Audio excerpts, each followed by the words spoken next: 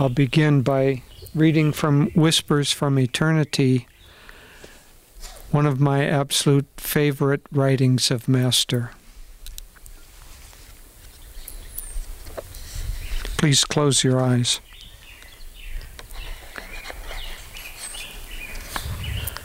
From the depths of slumber, as I ascend the spiral stairway of wakefulness, I will whisper, God, God, God.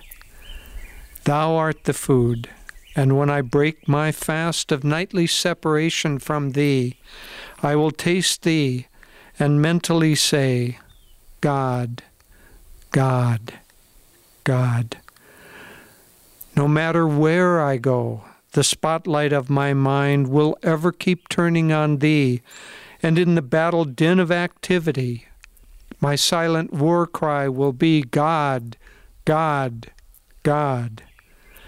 When boisterous storms of trials shriek, and when worries howl at me, I will drown their noises, loudly chanting, God, God, God. When my mind weaves dreams with threads of memories, then on that magic cloth will I emboss, God, God, God. Every night, in time of deepest sleep, when my peace dreams and calls joy, joy, joy, and my joy comes singing evermore, God, God, God. In waking, eating, working, dreaming, sleeping, serving, meditating, chanting, divinely loving, my soul will constantly hum, unheard by any, God, God, God.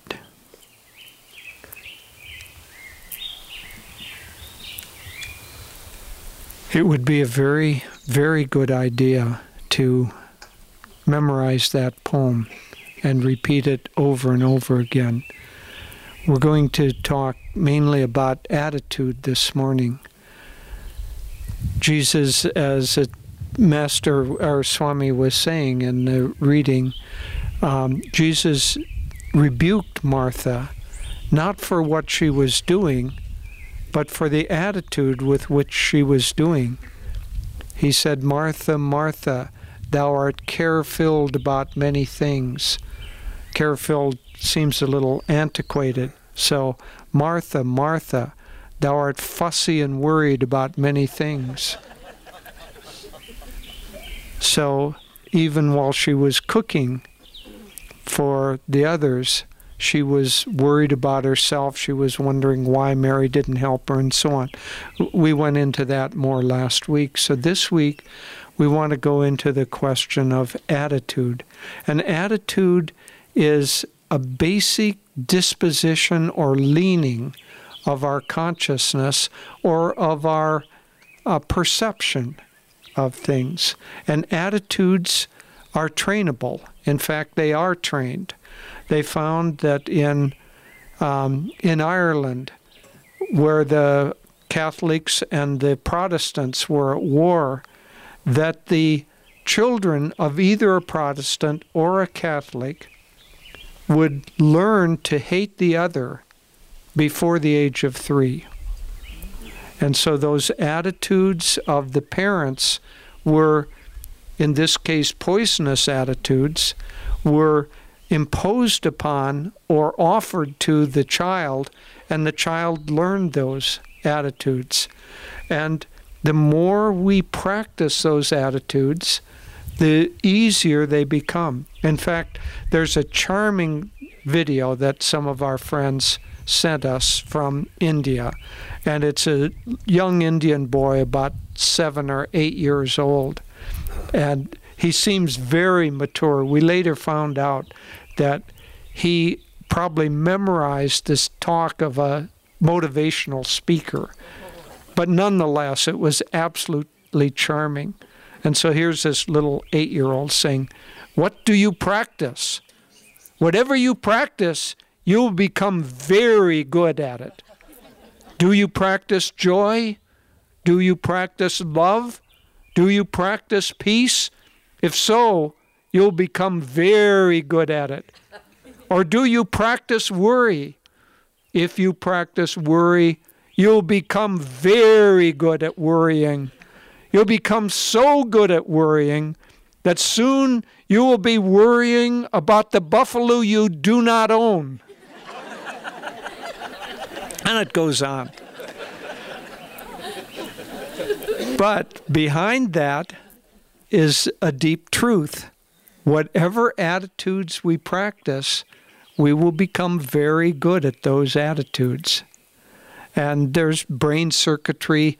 Dr. Peter could give a much better explanation, but think of a circuit of neurons that become like a racetrack, and pretty soon you get that racetrack very, very easy for the thought to go around. And so if you begin to think of a worry racetrack, anything that sparks off any concern sends your thoughts around in that worry racetrack. And it goes around and around. I was just, this morning, someone mentioned that she has repetitive thoughts over and over again of worry about a son that's in Israel, and she can't seem to get out of this. Well, we've all experienced something of the sort, that those repetitive thoughts go around and around and around. And as that racetrack, as that neuronic pathway becomes more used, the signals travel faster and faster and easier and easier. And this is just the way God has set up the life for us, that which we do repetitively, life is so complex that we need habit patterns in order to make it simplified for us. So if you had to think about how to take the next step every time you had to walk, life would be impossible. You couldn't do anything. You couldn't walk, or if you tried to walk, you couldn't do anything else but that. So walking goes into muscle memory, and we can just walk without ever thinking about walking, and we're thinking about everything else. But so those habit patterns are very valuable for us to function in this world. But if the wrong habit patterns are there, they help us to practice again and again those wrong habit patterns. Swami said that Master didn't have any habits. He said it was astounding that every time he sat to tie his shoes, he would tie them in a different way. Isn't that interesting?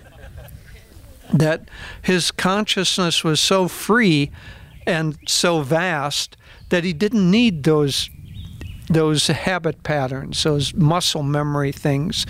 One time he said that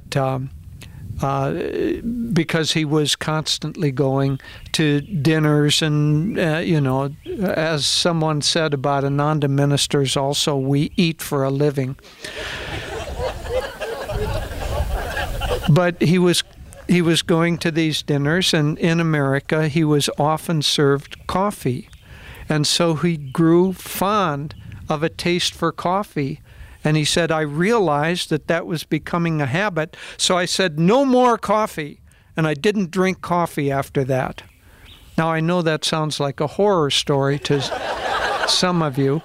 I personally am very grateful that he didn't say that about tea. Nonetheless, we get these habits, and they become practiced over and over and over again, and then our life becomes constrained by those habits. And it's very hard to break out of that little bubble of the habits that we've practiced. But most of that is, although relatively benign, nonetheless it's there. But we don't have to worry about it mostly.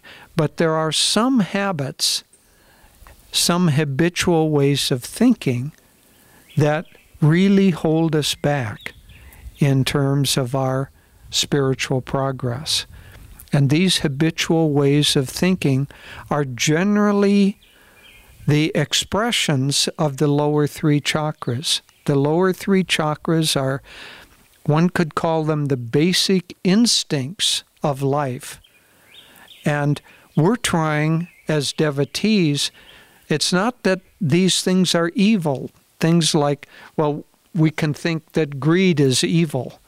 But is greed evil in a squirrel that's trying to bury 30,000 acorns so that he has a supply in the winter? So all the way down into the kind of fundamental foundation of creation are these deep, deep instincts. So they aren't evil, they aren't bad in and of themselves, but they're limiting, because you and I are trying to achieve moksha. We're trying to get out of the bubble of this virtual reality, as we were talking about the other day, but of Maya, of this dream world. And so those deep instinctual patterns that are there in order to keep creation going, if we're trying to escape creation, then they become something that we need to battle against. As Uma was saying yesterday, it doesn't matter kind of how high you're floating, as Swami might say, in the specific gravity, how high your consciousness is floating. Wherever it is, there's still a down and still an up. And we're on that borderline where something is trying to pull us down and something is trying to pull us up. And so coming back to habits, habitual habits, there are habits in your life that are trying to pull your consciousness down, and there are others that are trying to pull your consciousness up. And so our job is, what do you practice? Do you practice those habits that are pulling your consciousness down? Or do you practice those habits that are pulling your consciousness up? And so as devotees, our work is to keep moving our consciousness toward those things that lift us up into the light. So how do we do that? It's one thing to say, this is the way to do it, but there are a couple of ways that are really helpful. One is to realize that the habits or the thoughts always follow the energy.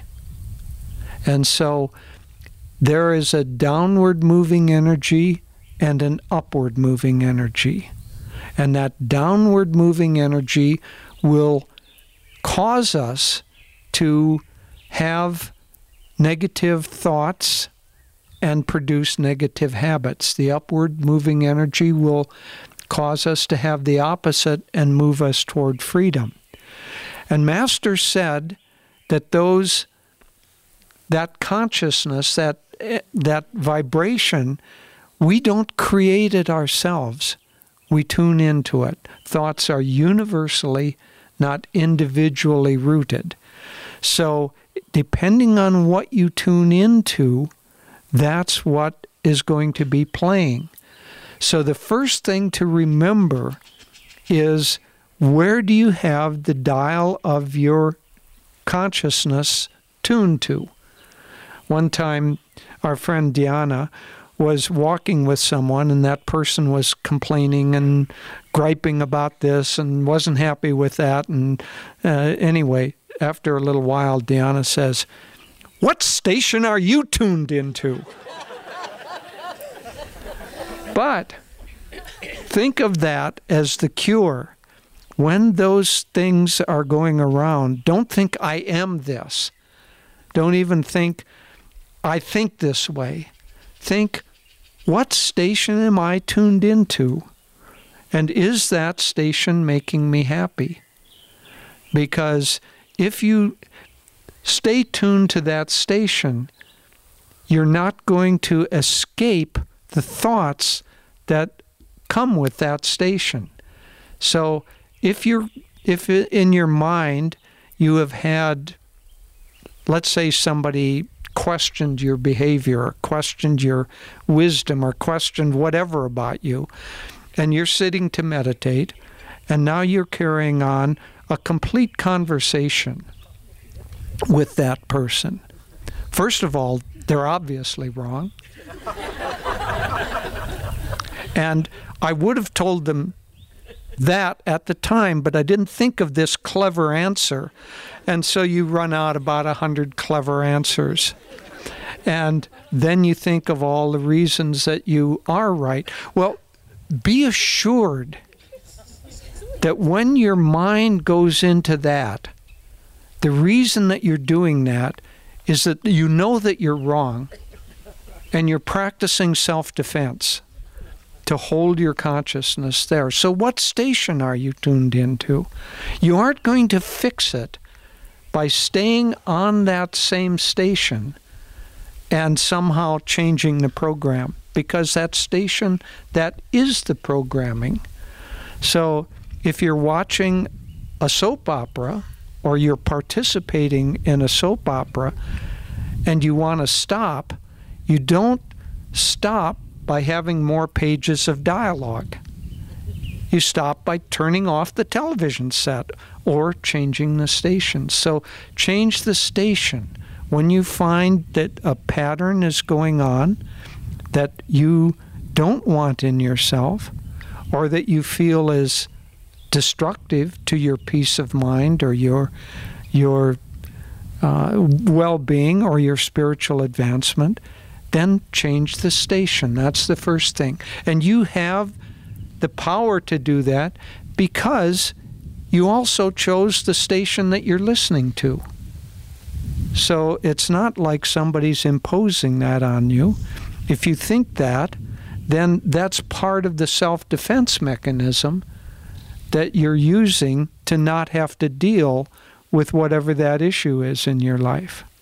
And so when you find yourself ruminating about something that you want to change, then change the station. So how do you change the station?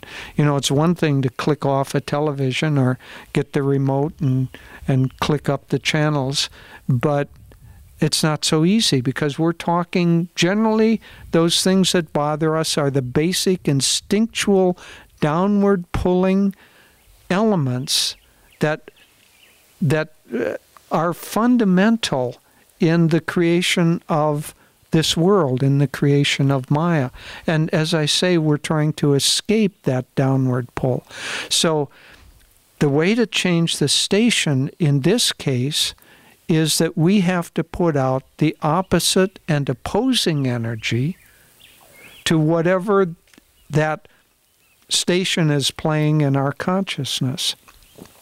So in this case, we're trying to be, in the case I was saying, we're sitting there in meditation thinking how bad this person was, how wrong they were. We don't even like the way they dress or walk, and so this mental criticism is going over and over again. So we've already heard a number of solutions to this during the week. First of all, that station has a location in your consciousness, in your spine. And those stations that are downward pulling are almost always located in the lower three chakras. So one of the first things to do is bring your energy up to a higher consciousness. And we can do that simply by breathing. By breathing, you can bring your energy up. We can do it by posture. Simply by standing up straight and bringing your shoulders back, your energy will rise. By slumping, it's going to drop. They did an experiment where typically a person going in for a job interview, if you're in a waiting room, what is the posture of that person? They've got their cell phone out. They're sitting in a chair. They're slumped down, looking at their cell phone. And then they go into the interview.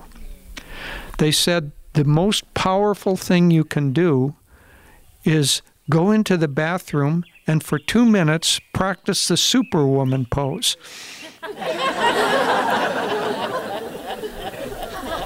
And you do that for 2 minutes, and then they could trace that. You were something like 85% more certain to get a positive job interview than if you've been slumped for the 2 minutes. So our physical body is part of this mechanism. Master said that if you're sad, do you remember what he said? Push the corners of your mouth up, because a smile will change the circuits in these habit pattern, these circuits, because you'll find that those negative attitudes and negative states are associated also with negative posture and negative ways of moving and being. So get out, breathe, walk, get your energy going. Master and Swami both, the first step when they were trying to help somebody was they thought, how can I get this person's energy going? And so they would grasp on anything that was positive in that person and get them moving in a positive direction. So the first step is to get your energy moving in a positive direction, and then to bring it to the higher centers. So by deep breathing, that brings the energy up. Do 2 minutes of Hong Saw or 30 seconds of Hong Saw, and you will change the station that you're tuned into. So just these simple little things will help greatly. Now, with a specific attitude, what you want to do is you want to counter it with the opposite attitude. And whatever you practice, you're going to get good at. And so when that station starts playing money worries to you, then say to yourself, I go forth in perfect faith in the power of omnipresent good to bring me what I need at the time I need it. Say that 3 times. Every time the station starts playing, I'm so worried about money, I'm so worried about this, I'm so worried about that. Or even for other people, I'm so worried about my son in Israel. I go forth in perfect faith in the power of omnipresent good to bring him what he needs at the time he needs it. So worry is counteracted by faith. Greed is counteracted by giving. There was a beautiful story of that we heard Mother Teresa tell. She said that there was a time in Calcutta of a famine, and so she had her nuns go out into the poor districts and poor homes and bring rice to the people. And she said one of the nuns came back and said that, I had a remarkable thing happen, Mother. She said, I brought rice to this woman, and she and her family, her children, she and her family and her children were on the verge of starvation. But when she got that bag of rice, she divided it in half and said, please take this half to my neighbor, because she also is in the same dire straits. Now, Mother Teresa said, I'm not surprised that she helped her neighbor, because that's a very common thing. But for someone to be in such dire straits and to be thinking of someone else, that's a remarkable thing. So when you start feeling that you don't have enough, give away half of what you have to someone else. That changes the station, and you no longer will be playing that station. If you continue to do this, you can't do it just once and expect that you're done. You have to practice. Whatever you practice, you'll get good at. You have to practice generosity if you have a tendency to stay in the station of worry and greed. And so practice that which is opposite to what is haunting you, because that downward current is countered by the opposite and equal upward current. And finally, I read this with a purpose, not just to amuse the turkeys. Isn't it nice that they chime in too? Did you hear the bullfrog earlier chanting Om to you? So all of nature chimes in. But this God, God, God, that is Master's recipe for changing your station. From the depths of slumber as I ascend the spiral stairway of wakefulness, I will chant God, God, God, or sometimes he said God, Christ, Guru. When I break my fast of nightly separation from you, I will taste thee and mentally say God, God, God. So as you come awake, let your mind come up to the spiritual eye and chant God, Christ, Guru. When you receive anything, food being the example that he used, this is God sustaining your life. So taste him and mentally say, God, God, God, thank you. And the spotlight of my mind will ever keep turning on you. In the battle din of activity, my silent war cry will be God, God, God. So all of us have activity. It isn't, the battle din of activity is not a factory. It's whatever we're doing. It's Martha cooking in the kitchen. It's us talking with somebody. In the midst of that, always have in the back of your mind, but especially when things get difficult and opposing, when there's a battle din, then chant God, God, God. So always keep returning your mind. Practice this, and you'll get good at it. Return your mind to God, God, God, or God, Christ, Guru. So anytime that something keys off a downward pull, counter that downward pull by chanting 3 times God, Christ, Guru. Stand up straight, put your shoulders back, breathe deeply, chant God, Christ, Guru, and bring your energy to the spiritual eye. That will change your station. And finally, I want to end with this thought, that it's not so much that we change our thoughts. That isn't really our responsibility. What we want to do is allow God into us. Remember, last night we said that Swami said repeatedly toward the end of his life, I don't know where Swami Kriyananda leaves off and Master begins. That's because he brought Master's consciousness into his consciousness to replace his. I used to do a little demonstration. I didn't have the materials here, but it starts with a glass about 2/3 filled with Coca-Cola. And how do you get rid of that? Then you have a stirrer and you stir that around. I'll get rid of that by stirring it around. So you have a negative thought. I'll get rid of that negative thought by stirring it around. Didn't work. Still the Coke there. Oh, I know. I'll get rid of it by adding more Coke to it. I'll get rid of my negativity by adding negativity to it. That didn't work either. And it's best done if you have 2 levels, so from underneath you can pull out the solution to it. And it's a pitcher of clear water. And you pour that in, and that because the Coke is lighter, the Coke rises to the top, spills over, and after a few seconds, you have pure water.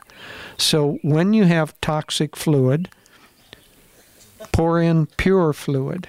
When you have toxic thoughts, pour in pure thoughts.